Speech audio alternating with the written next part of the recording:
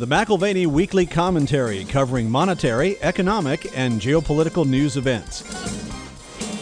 We have a growing divergence between Fed policy and market belief in the durability of higher rates. That divergence is not going to play out well. The consequences could be very painful.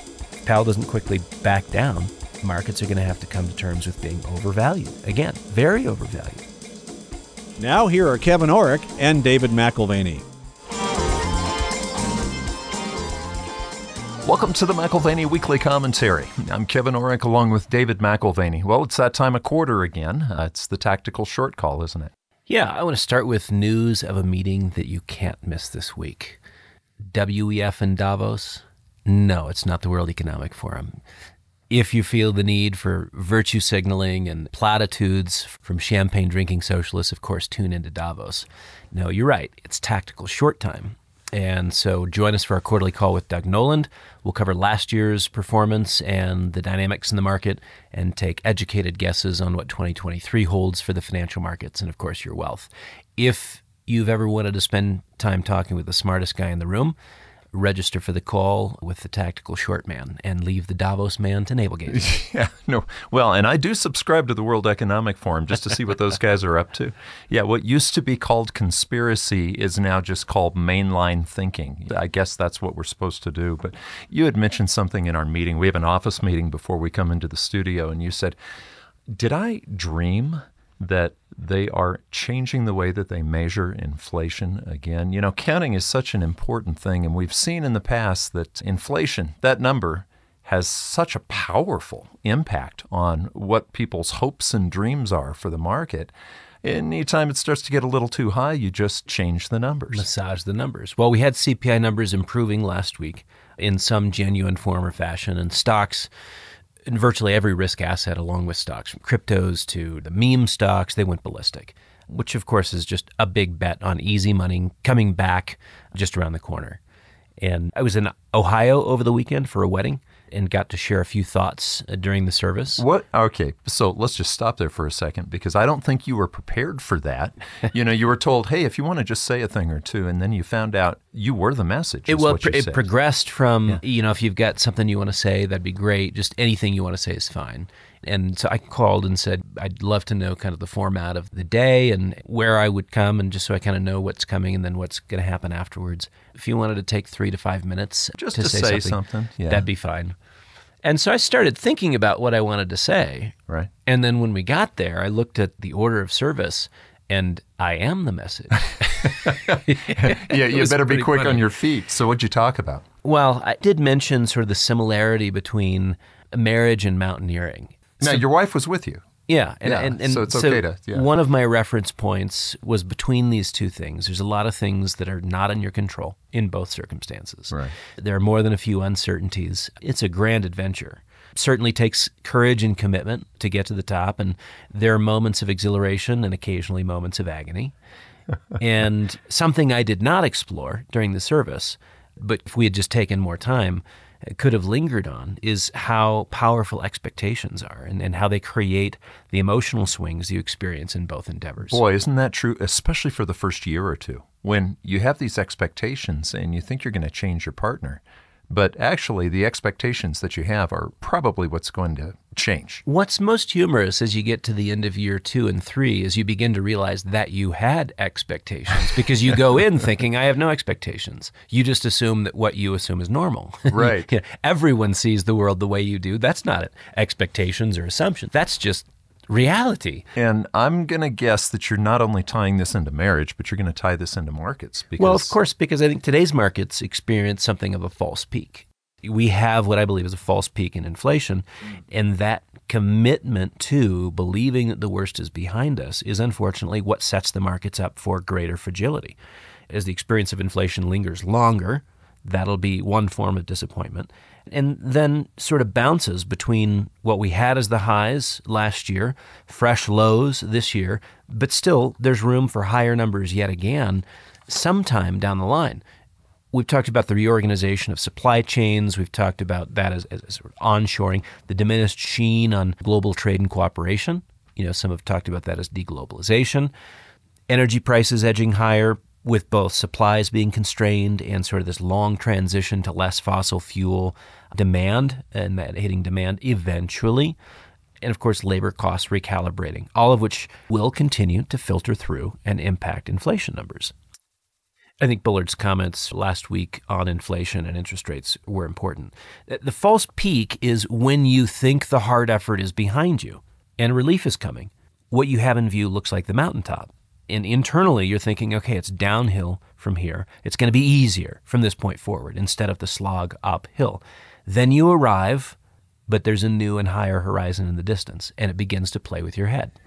Talk about false peaks. Let's go ahead and talk about oil for a moment, because just think back how much has changed since 2019. Back in 2019, Dave, we thought we would be oil and energy independent here in America. We didn't need Saudi Arabia. We didn't need OPEC anymore. Now we're just right back in that basket, aren't we? Our foreign policy reflects a permanent shift away from Saudi Arabia and OPEC with the presumption that we are now energy independent. Right, 2019. The 2019 production was at 13 million barrels per day, and that was the peak. Shale was a revolution, and I think was is the key word. The benefits we've had in the past decade from increased domestic production, of course, they're significant. And arguably, that's one of the pillars of strength for the U.S. economy since the global financial crisis. But we have yet to recover that level of 13 million barrels post-pandemic. And you look at the different pockets, the back-end play. Back-end production boomed early, got to as high as 1.5 million barrels per day. It's down a third and is continuing on a reduced trajectory. You've got a minimal rig count in that region, and it would take significant investment capital to see more production come online. I think investment capital, frankly, is going to be hesitant to return to that area. So to hold output steady, and this is the problem with shale, to hold output steady, constant drilling is required, and that is not happening, right? So you've got a decline rate, which is now getting ahead of new production. Yeah, even in this area, Dave, we're down in the southwest corner of Colorado, right on top of a huge natural resources basin. Yeah, I mean, San Juan is probably closer to Bakken in terms of it being sort of played out, but the Permian Basin's not far from us in New Mexico and Texas. And the Permian Basin is a bright spot. Aggregate levels of output are still anemic if you're looking across the country, but the Permian Basin has some spare capacity, and that's an area certainly to keep an eye on. So if you're running a company like an oil and gas company, how in the world do you manage? Because 3 or 4 years ago, we were managing for oil independence and energy independence. And at this point, these guys who are running these companies are having to figure out, do we drill more? Or with this whole carbon footprint thing, do we actually back off and tighten up the books? Well, I don't think that's what's keeping them from drilling, an increase in the carbon footprint. I think they were managing with free money. And if they're managing with free money, then, why not borrow $100 million, $1 billion? Limitless spending if the cost is virtually zero. So, a part of the issue is that investors in the space are now expecting capital discipline. You can't just drill, baby, drill. And so energy executives have thus far met those expectations. They've increased dividends. They've got share buyback programs in place. And those are initiatives that have taken priority to drilling new wells. So the last cycle did not end well for companies that took investors for granted. Again, it was drill, baby, drill, managing with free money. Money's not so free anymore. So there's some variables that are putting natural restraints, plus there's some boardroom discipline that's being expressed. And you're right, because excessive drilling, along with the decarbonization fears, that had hollowed out the investment sector within oil and energy. So if you're an executive, are you looking at a change in the growth curve? Because the growth curve was pretty steep as far as oil and shale here in America. It probably isn't going to continue, is it? Well, I would take the word of the CEO at Pioneer. Scott Sheffield is very well respected in the space. And in a recent FT article, Financial Times article, had this to say about oil and shale production. The aggressive growth era of U.S. shale is over. And I think he's right, which implies a gradual decline in U.S. production. And at some point, it may fall off sharply without a massive infusion of capital into drilling. And at that point, the constraints are as much about labor availability as they are capital. And today, again, capital is more expensive. But we're moving into this period of time where if you wanted to expand, if you wanted to drill, can you find the people to get the job done? Well, and you've brought up the strange balance that we've seen over the last 40 or 50 years since we've been off the gold standard with the dollar. The old oil order, which has worked just fine over the last 50 years, is the dollar is supported as we support OPEC, but they need us to need them as much as we need them to need us. We were changing that 4 years ago. 2019, it was like, I don't know that we do need you anymore. What's this going to do to the dollar? Yeah, no, that's precisely it, because it's the OPEC dollar recycling that we saw for decades, which put a floor under the dollar. What we call the petrodollar today is our fiat currency being propped up on a trade basis by the arrangements we've had with Saudi Arabia and the other OPEC states. Jeff Curry, I thought, was very insightful. He said that the readily available spare capacity that could compete with OPEC, creating what we then called the new oil order, today that flexibility is gone, pushing us back to the old oil order of OPEC dominance. And he goes on to say that the current level of underinvestment will shift the power and geopolitical heft back into the hands of the Saudis and OPEC members, which is really unfortunate for us because we've done our very best to estrange those relationships in light of our energy independence, not recognizing just how fragile and how temporary that state actually is. So you just wonder if we're going to be accepted back with open arms, or has Saudi Arabia and the OPEC nations, have they found other friends?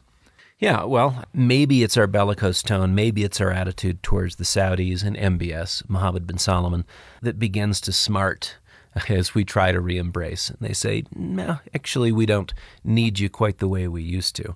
We found other people to guard our borders and keep us safe, to sell us arms. And I do think that we see the power gradually shifting back to OPEC and the Saudis over the next 24 to 36 months. This is not an immediate issue with the U.S. shale, but as it gains steam, I think it becomes more critical. And the reality is, over the next 24 to 36 months, we get to see just how much those interests have realigned and priorities have been placed in the relationship with the Chinese. Well, and the shale industry was supposed to be deflationary on the price of energy. Do you see now inflation coming back into the picture? It's just one of those things that we have actually, since the global financial crisis, been able to take for granted. Not only in terms of the strength of our economy, which undoubtedly producing 13 million barrels a day does a little bit. When you've got enough for yourself and even enough to export. But I think what we've missed is how the long game in oil gets played. And we've been outplayed on the geopolitical front between the Chinese and the Saudis. We've made some serious missteps. Well, and you can make missteps when you've got free money coming in and virtually free energy. I mean, yeah, it costs money to get it out of the ground, but nothing like having to go to somebody else. So you wonder, do you make good decisions when the money's flowing free? I mean, you as a business owner, Dave, if you just had unlimited funds, I'm sure you'd think, gosh, we can do this, we can do that, but you probably would get sloppy. Yeah, I just think the net effect is that in a declining oil supply environment, inflationary price pressures from that energy, and then as a knock-on effect, transportation and those inputs, it persists. So we can sort of be very excited about how CPI is moving in the quote-unquote right direction. But I think the structural things that are there to support higher oil prices and energy inputs in the years ahead are still there. To your point on how sloppy you get if you have access to free money, yeah, I think that's just the way things go. You see it with bank lending. Standards over time diminish, and you go from needing an Ivy League education and a pedigree to get a loan to being able to fog a mirror, and then you can get a loan, right? So over time, standards diminish, and with easy credit comes sometimes consequences. I think of it as the beer goggle problem. Sometimes we see things the way we shouldn't. We don't see them quite accurately. And I think easy money and cheap credit, that's what impacts our judgment with meaningful results in the future. Yeah, so going back to free money and easy credit, price really is not much of an issue if money's not very expensive. That was definitely the case. If you're looking back to 2020 and 2021, the merger and acquisition deals done through that time frame 2021, you had $5.7 trillion in deals done globally. And those were on easy terms. And by the way, they were at peak prices. And that's the problem. That's where it appears now that everyone was seeing the world with beer goggles. You wake up in 2023 after a shift in macroeconomic variables, higher inflation, higher rates. It's like waking up, taking off the beer goggles. What errors of judgment were made when the world seemed perfect? You just didn't see things the way you should have. So how do they adjust that? To some degree, it's an accounting function. You take multi-billion-dollar write-downs on assets that were overpriced at the point of purchase. And I think that is a common theme to expect this year in 2023. Inflation and higher interest rates are certainly factors in repricing. I can think of a couple times last year where we talked about higher interest rates having an impact on DCF models, discounted cash flow models, and that you would ultimately have to see a revaluation of publicly traded assets. But inflation and higher interest rates, those are factors in the repricing of intangible assets. That is not all that is in play. Goodwill is the premium over net asset value. And so just think about that. You pay too much for something that's worth $2, and you pay $4 for it. $2 is goodwill. So is that an official accounting term, or Yeah, is it that is. just tongue-in-cheek? No, it is. It's categorized as goodwill. It's the premium over net asset value. That's known as goodwill. And again, it's just think of it as the amount of one company overpays to get a deal done. Goodwill is carried as an asset on the company books, okay, until you have to revalue the whole asset, and then goodwill gets kicked to the doorsteps or gets kicked out the door. You had write-downs of about $6 billion in 2021. You had goodwill that had been carried on company balance sheets as an asset that were written down in 2022, $35.4 billion. So a bit of a step up in terms of writing down goodwill. Will we see a combined total of $200, $300, $500 billion in goodwill written off in 2023? I think so. And 2023 is the year of the write-downs. The reduction in goodwill is supposed to be extracted from profits at some point during the year. So as these companies come into quarterly earnings, if in fact they decide to write down on the basis of mergers and acquisitions in the previous 1 or 2 years, the goodwill that they're carrying on their books, expect profits to basically collapse for a certain period of time. And they'll say, oh, look, it was a one and done deal. Don't worry about it. We're fine. But there's something very, very important here, even if they can excuse or obscure the writing down as a one-off event. Yeah, so can they hide the changes? There's almost always something you can do with the books to not make it look as bad as it really is. They certainly don't highlight the changes in their quarterly reports. The greater concern is tied to these write-downs, which will no doubt be excused, as we've said, as a one-off impairment. But when you do this, there's a reduction in the value of the company's assets. If you reduce the value of a company's assets, but debt stays constant, then you've just changed your debt to equity ratios.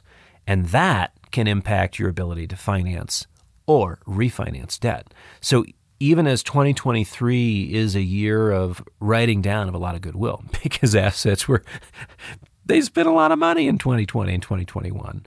I think we saw the tip of the iceberg in 2022 in terms of writing down goodwill. Well, and this goes back to what you've brought up over and over, that liquidity is so critical to how a company operates. So if they're not getting the free money and this is going to impair their credit, then we are talking about a contraction. It impairs their credit to the degree that it changes their debt to equity ratios. It may impact their ability to finance or refinance debt. That is very material in a year when refinance activity, it's already going to be more expensive given the current interest rate or yield backdrop, right? And it could end up being very, very costly if credit concerns come into play for individual companies. Credit's this strange beast. One day you've got it readily available. The next day it's completely dried up and gone. And so literally Monday morning, not a problem. Credit line's open. Anything you need, you've got. Tuesday afternoon, nobody's willing to lend you a dime. And on that basis, by Wednesday, you can be bankrupt, right? So this is where credit can become tight. That creates the potential for a liquidity crisis, and not very far off the heels of a liquidity crisis or solvency pressures. Well, Dave, shifting gears here, because we do try to cover geopolitics, and, the interview with Fijus a few weeks ago was really fascinating on the Russian-Ukrainian front and the history of Russia. But one of the things that sort of slipped into the sidelines a little bit as we've talked about Russia is this Taiwan issue. And the question would be, a lot's changed in the last year with Russia and Ukraine. What are we seeing for China and Taiwan right now? Everything changes in a day.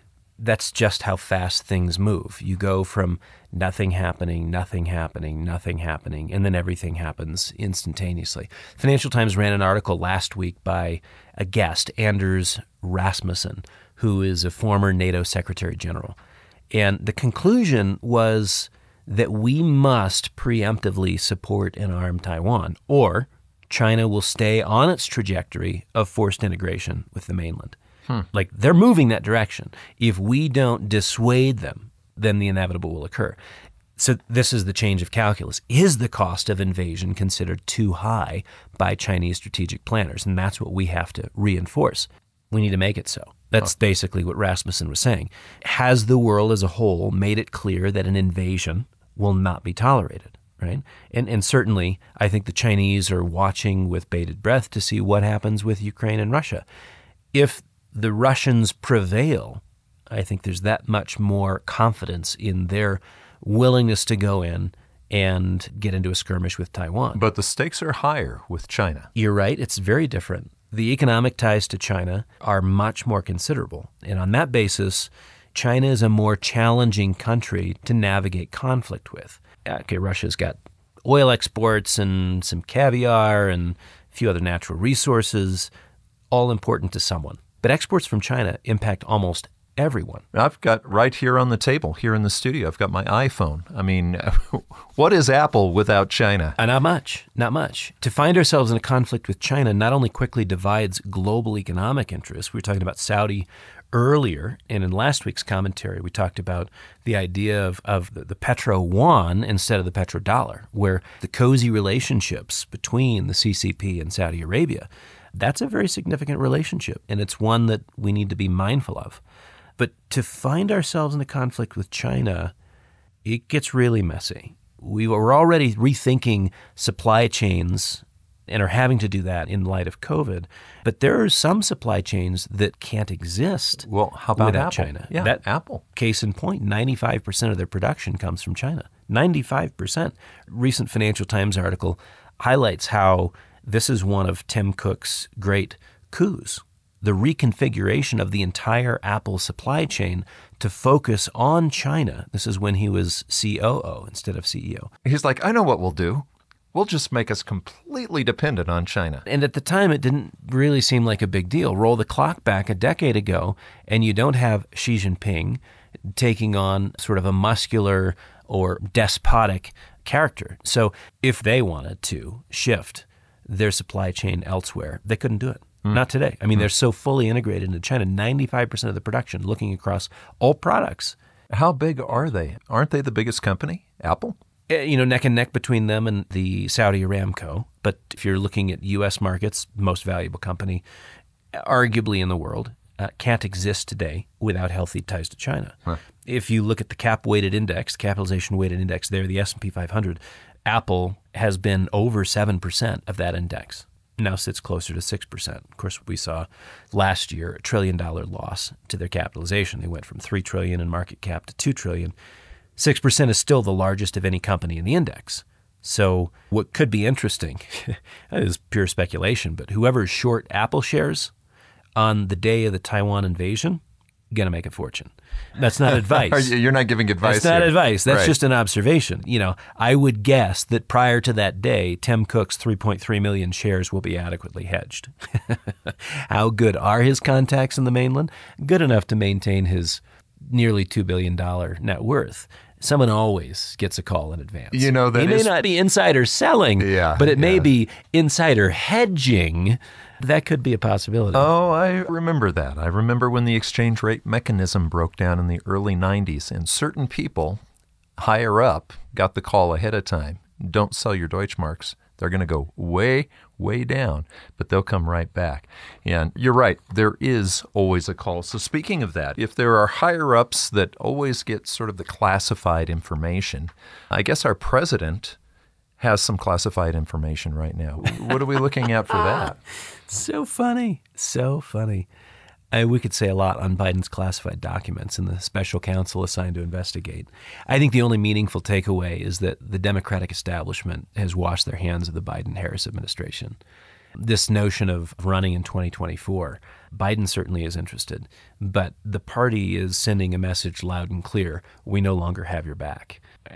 Trump's in the same boat. Trump and Biden are both, I think, out of the running in spite of their stated intentions. Now, that the discoveries, not one, but multiple discoveries were made prior to the November election. Maybe it was just one that was made prior to November and the others subsequent to.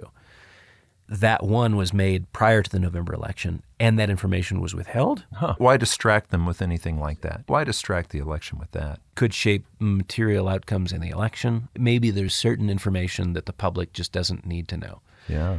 I mean, at this juncture in U.S. history, we've got the FBI, the Department of Justice, we've got big media, whether it's social or traditional media outlets.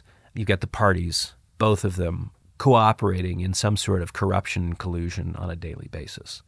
And it's discouraging to me as I read through the Twitter files, which is basically just the released Twitter documentation of the interactions between the social media group and the FBI and the DOJ and various political party apparatchiks. You know what it communicates? It communicates that we live in a world where many things are not as they seem. If you're assuming that you're getting the truth, it's like a game of cards. If you don't know who the patsy is sitting at the table, it's probably you. Yeah, we're the patsy. The guys who actually are, you're talking about FBI directors and, heads of intelligence. Strangely, they're on the list to go to Davos, or they went to Davos, the World Economic Forum this year. So why do we have to have intelligence going to the World Economic Forum? Robert Hur, he's the gentleman who was given the task, the special counsel assignment to the Biden investigation. I think it's interesting. He's the former top aide to FBI Director Christopher Wray.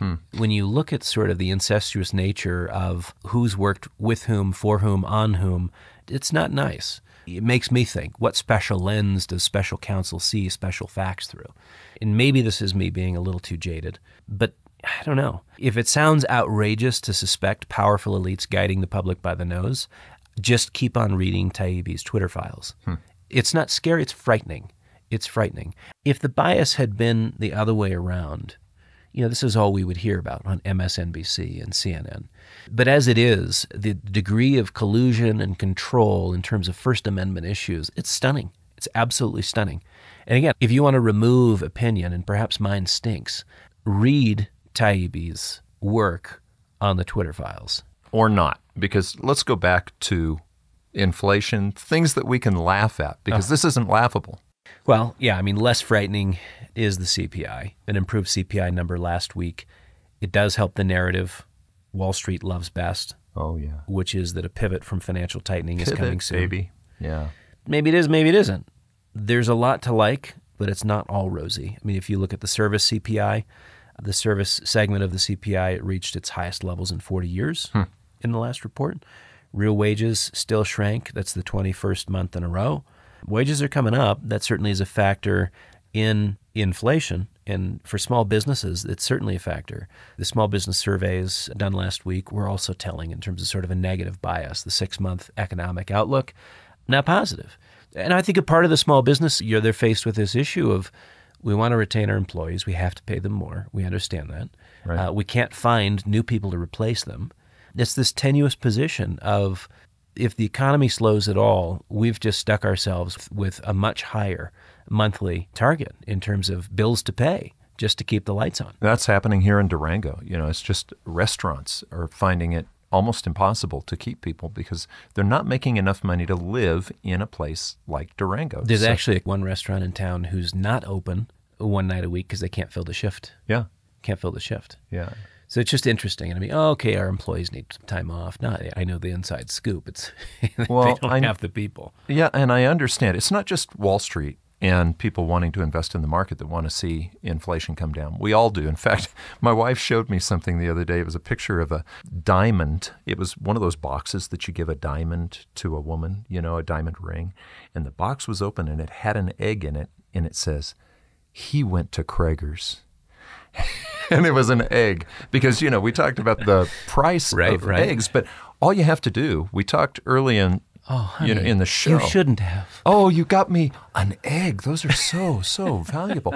But if you're trying to adjust the numbers and inflation isn't really coming down, because we know what it costs to go to the store, all you have to do is change CPI. They've changed it over and over and over. That's that sense of deja vu I had this week. Wait a minute. They're changing their methodology again? Yeah. You said, am I dreaming? Really? Am I dreaming? Because it does at some point feel a little bit like Groundhog Day. Like they've done this so often, maybe I'm just remembering the last time. January CPI, it's going to be interesting. Yes, gasoline's popped up a little bit, but the Bureau of Labor Statistics is working on a new CPI methodology. Well, that's new. A new CPI methodology. And guess what? Nothing biased here. Move along, nothing here to see. But the way they're weighting and counting things, it's widely regarded to put downward pressure on the inflation number. Really? What a surprise. Well, stock market will like that. My wife will like that too, if it's true. The problem is that price of the egg, that doesn't necessarily come down as CPI does. No, it's just amazing what the BLS bean counters can do to a statistic. It's like they were trained at Guantanamo or something. The deja vu moment for me is new methodology. Is it true, really? If you haven't seen Groundhog Day, it's worth going through. But this is sort of our statistical art of persuasion. Poof. Inflation is dissipating. So it's gone. The goal like of 2%. The goal of 2%, is it reachable? With all the messing with the numbers. We're getting there. Do I think it's reachable? No. But is the market anticipating 2% inflation by June? It's almost there in terms of their expectations. In their expectation. Yeah. The fascinating thing is the Fed's not so sanguine. Right? So this is where the market says 2% by June, we're good, rates are going to come down, easy money's back again, no more QT, let the good times roll, and yet the Fed's not so sanguine. This makes the stock market's dynamics one of the most dangerous imaginable. Think of it. You've got retail investors pouring in, buying just before a recession, which they hope will force the Fed into accommodation mode so they can buy with impunity. There is no downside because as soon as we've got recession, the Fed's going to accommodate the crud out of everything, right? Right. Meanwhile, institutions are lightening up. Yeah, I mentioned the quote from St. Louis Fed Chief Bullard, and it's this. There's probably too much optimism inflation is going to easily come back to 2%. That's not the history of inflation. We're really moving into an era of higher nominal interest rates for quite a while going forward as we try to continue to put downward pressure. You know what this reminds me of? It reminds me of what you talked about with marriage. Expectations and reality. The meeting of expectation with reality sometimes is very harsh. If your expectations are in line with reality, then there's no massive emotional shift. It's when your expectations are way off the mark that all of a sudden you have this emotional trauma, right? So if the Fed is the husband and the market is the bride, who's going to win on this one? Oh, well, I mean, I feel like I'm set up in that question. I don't think I want to answer that. Okay, shift the rules. Bride always wins, right? Yeah, well, there you go. Right. No, we have a growing divergence between Fed policy and market belief in the durability of higher rates. That divergence is not going to play out well. The consequences could be very painful. If Powell doesn't quickly back down, markets are going to have to come to terms with being overvalued. Again, very overvalued. Financial conditions have loosened considerably in recent weeks. Looking at the melt up in asset prices last week, all that does is encourage the Fed to stay on its current course of tightening. And so financial markets, again, are going crazy. Carvana trades higher by nearly 50% last week. Bed Bath & Beyond, they announced bankruptcy. And, guess how the market responds to bankruptcy announcement? They're up 42% and up 340% in 4 days, right? Wow. So the Fed will stay the course until something breaks because financial market craziness necessitates it. You've been listening to the McAlvany Weekly Commentary. I'm Kevin Orrick along with David McAlvany. You can find us at McAlvany.com, McAlvany.com, and you can call us at 800-525-9556. This has been the McAlvany Weekly Commentary. The views expressed should not be considered to be a solicitation or a recommendation for your investment portfolio. You should consult a professional financial advisor to assess your suitability for risk and investment. Join us again next week for a new edition of the McAlvany Weekly Commentary.